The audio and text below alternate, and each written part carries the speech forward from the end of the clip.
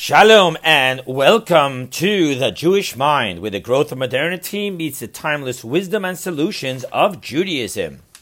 Regardless of how many times we are taught that the mind rules over the heart, nevertheless, the true experience of human life is his realm of emotions. Feelings is what drives every action and of every not taking an action.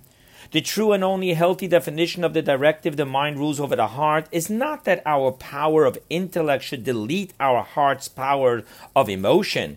Rather, that the mind should rule over and direct our feelings, keeping our feelings A, only in the realm of appropriate concepts, and B, even within appropriate realms, that they remain within sustainable and productive intensities. On an even deeper level yet, the mind rules over the heart is that the heart's feelings should be an expression of what the mind perceives. What this means is that the heart serves to bring what our higher intellect perceives into becoming our human reality. The relationship between the mind and feelings has been scientifically discovered and continues to develop. Thoughts of the mind cause physical reactions in the neuron connections of the brain. One of these physical reactions to thoughts is the creation of neuropeptides. Virtually or factual thoughts, therefore, create the same feelings. For example, thoughts of virtual danger and thoughts of factual danger will have the same physical reaction of the brain and the peptides the brain will create.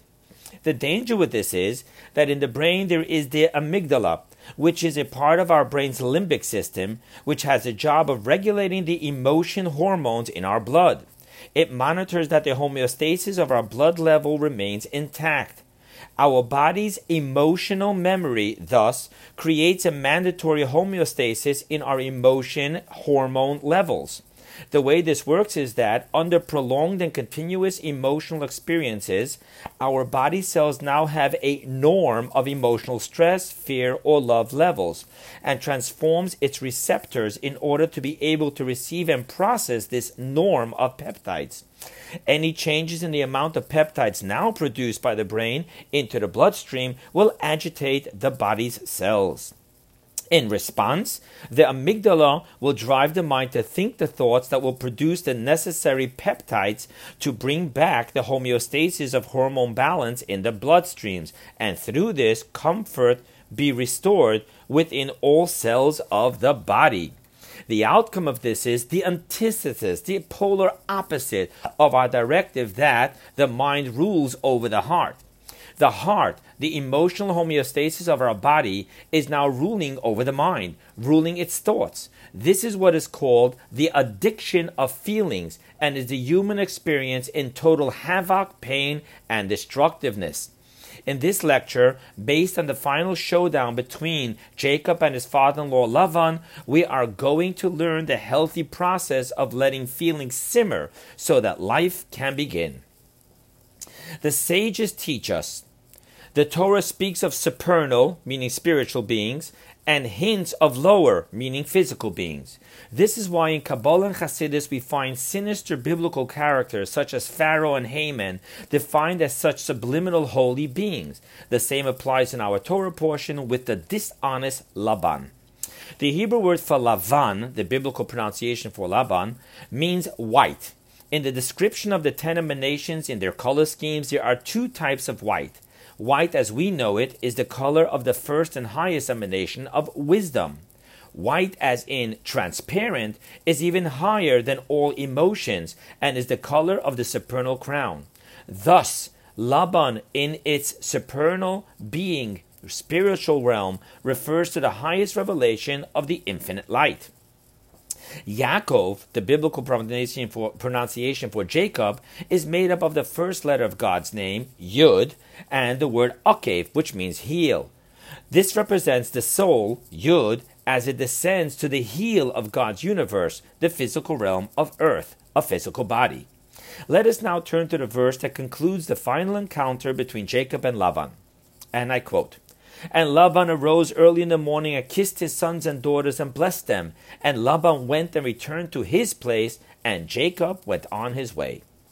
Thus, on a mystical level of the verse, we now have the highest revelation, the supernal white, Laban, of the infinite light, kissing the godly soul every morning as she descends into the body, Yud, Akev, Yaakov, after which A, Laban returns to his place within the essence of God, and B, the physical Jew, Yaakov, goes on his way of Torah study and mitzvot observance, for both Torah and mitzvot are called the way of God, through which God and the soul travel to unite as one within the world. And now, with all this explained, let us list the remaining mystical concepts that need to be understood for the exploration of our lecture. So here is the list. A. Sons and daughters. B. Why the supernal white leaves. C. Spiritual service and physical service. D. Human effect on spirituality. E. The ultimate power of physical service. And let the amazement of Hasidus begin. Mystically, sons refers to influencers, givers, and daughters refer to recipients. All of creation, from the infinite light all the way down to the physical laws of nature, are all made up of influencers and recipients, sons and daughters. In the order in which all of creation takes place is called Seder Hishtalshalut, the order of the chain process. The way this chain works is through the sons and the daughters. This is so within each individual spiritual realm itself and within how the different spiritual realms interact with each other. Within the individual realm itself, the sons and daughters work as follows. 1. The crown of the realm, which is the circular, infinite, encompassing dimension, becomes the sun and gives its influence into the emanation of wisdom, which in this relationship is the daughter, the recipient. 2. Within the intellects of the realm, wisdom becomes the sun and influences the daughter, the emanation of understanding, with wisdom's infinite power of creativity and connection to an out-of-the-box perception. 3. The intellects then serve as the sons to influence the emotions, which are now the daughters, recipients. 4. Within the emotions themselves, there are the small faces, which means kindness, love, strictness, fear, splendor, compassion, which are the sons, influencing kingship, which is expression, thought, speech, and action, the daughters. Within the interaction between the different spiritual realms, the sons and daughters work as follows. The 10th emanation of kingship of the higher realm becomes the son who gives to the crown of the lower world, which is the daughter in this relationship. So there you go. The entire chain of evolution is made up of sons and daughters. The key point here is that in the sons and daughters evolution, there needs to be space for the different levels, a higher and a lower, in which the higher gives only its expression and not its essence to the lower. This is the entire point of the evolution, in which the process diminishes the light so that the vessels can become thicker and stronger, until we have the much diminished light, finite light, that can give life and sustenance to the egocentric creation of separation. However, every morning they all, the sons and the daughters, get kissed by the infinite encompassing circular light, the supernal white. The concept of a kiss in Kabbalah and Hasidus is based on the verse in the Book of Songs from King Solomon, "Let him kiss me with the kisses of his mouth, for your love is better than wine." This verse is interpreted as referring to the relationship between God and the Jewish people. It speaks of a total unity and oneness. Thus, the mystical definition of a kiss is always the deepest of unity between the two in the kiss, beyond the unity of a hug. Supernal white is connecting, embracing, and uniting with all of the sons and daughters which make up all of creation every morning. The purpose of this kiss is the arousal from above, which empowers all of creation to then go, as the verse continues, and Jacob, the Jewish people, went on his way of serving God through the arousal from below, in which we initiate our relationship with God through our service of Torah and mitzvot. Now, even though the daily morning kiss of the supernal above comes from above, nevertheless we below must align ourselves for the kiss. This is the purpose of the daily morning prayers, through which we align ourselves and open ourselves up to receive the supernal kiss. The question, however, is that if the supernal white comes to this world every morning to kiss us, to empower us to do the service of creating a unity between God and us, the world, and the universe, then why does the supernal white afterwards leave? So to understand this, we go on to the next Kabbalistic concept, why the supernal white leaves. The specific desire of God that this coarse, dark, and egocentric world become his abode is not as much about what God wants in as much as it is about how God wants it to happen. The key focus of the desire is a dwelling place below made by the below.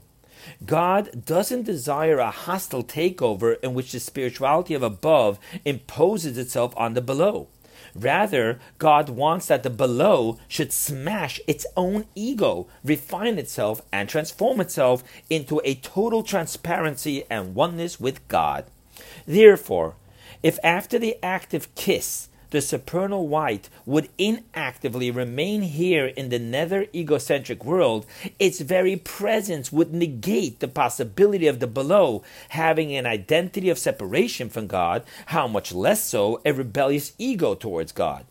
However, this absence of ego would not be through the work of the below, but rather it would be through the imposition of the simple presence of the above.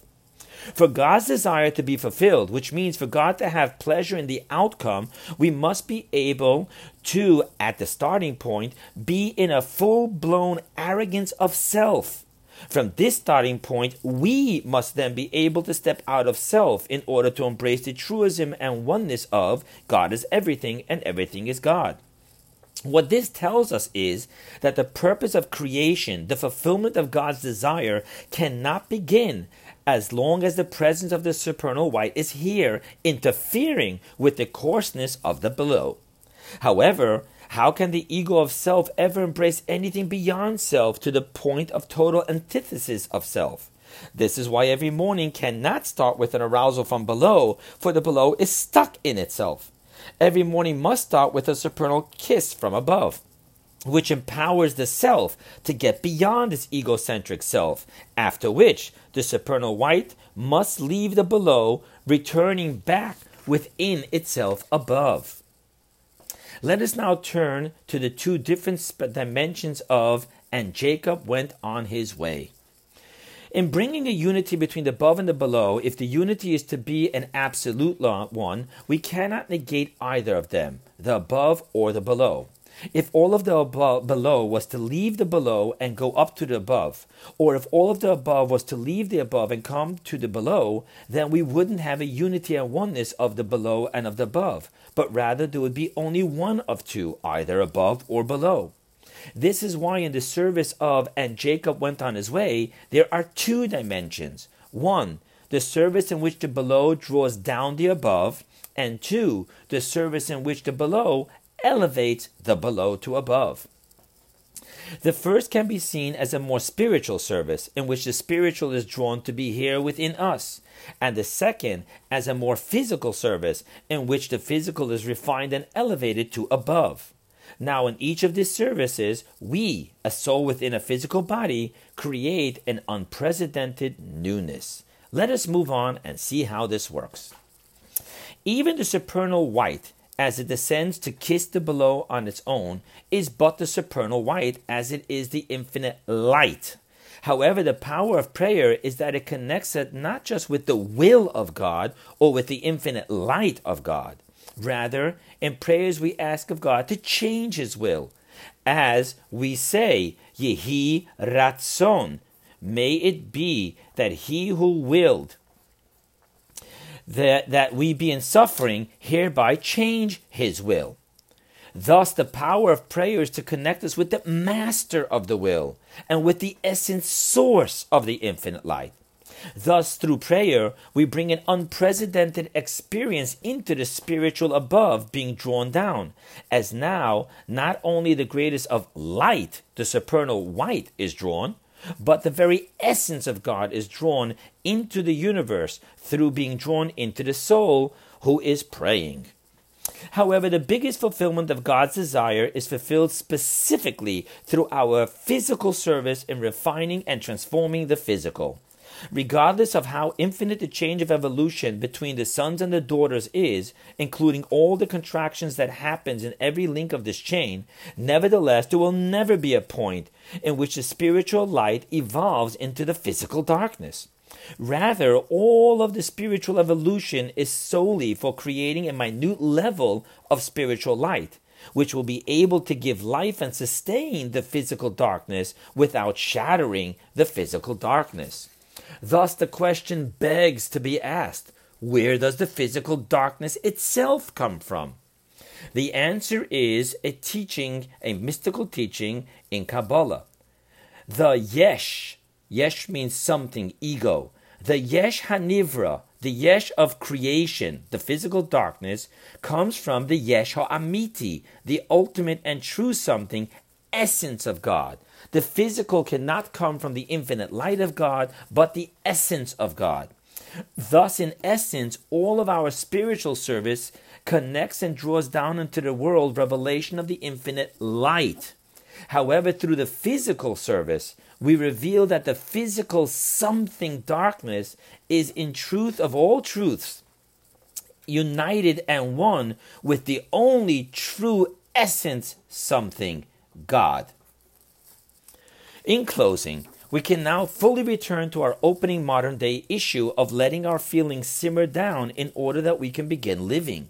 We spoke of how we corrupt and reverse the human nature of the mind rules over the heart, in which our hearts demand of our minds to produce unsustainable and destructive intensity of feelings. However, what we now learned is that only when the intensity of spirituality, feelings, simmer down, can the ultimate oneness of the practical physical reveal itself. We now understand that only when the supernal white and its supernal kiss of light leaves can the true essence something reveal itself in the physical darkness and coldness something. Thus, as scary as it may seem and as lonely as it may feel, we must allow for our fiery, warm feelings to simmer down so that we can truly live in the absolute fulfillment of ourselves, our relationships, and of our world. Friends, modernity offers growth, and growth comes with challenges. Judaism offers timeless divine solutions. Here, at the platform of the Jewish mind, is where modernity meets Judaism.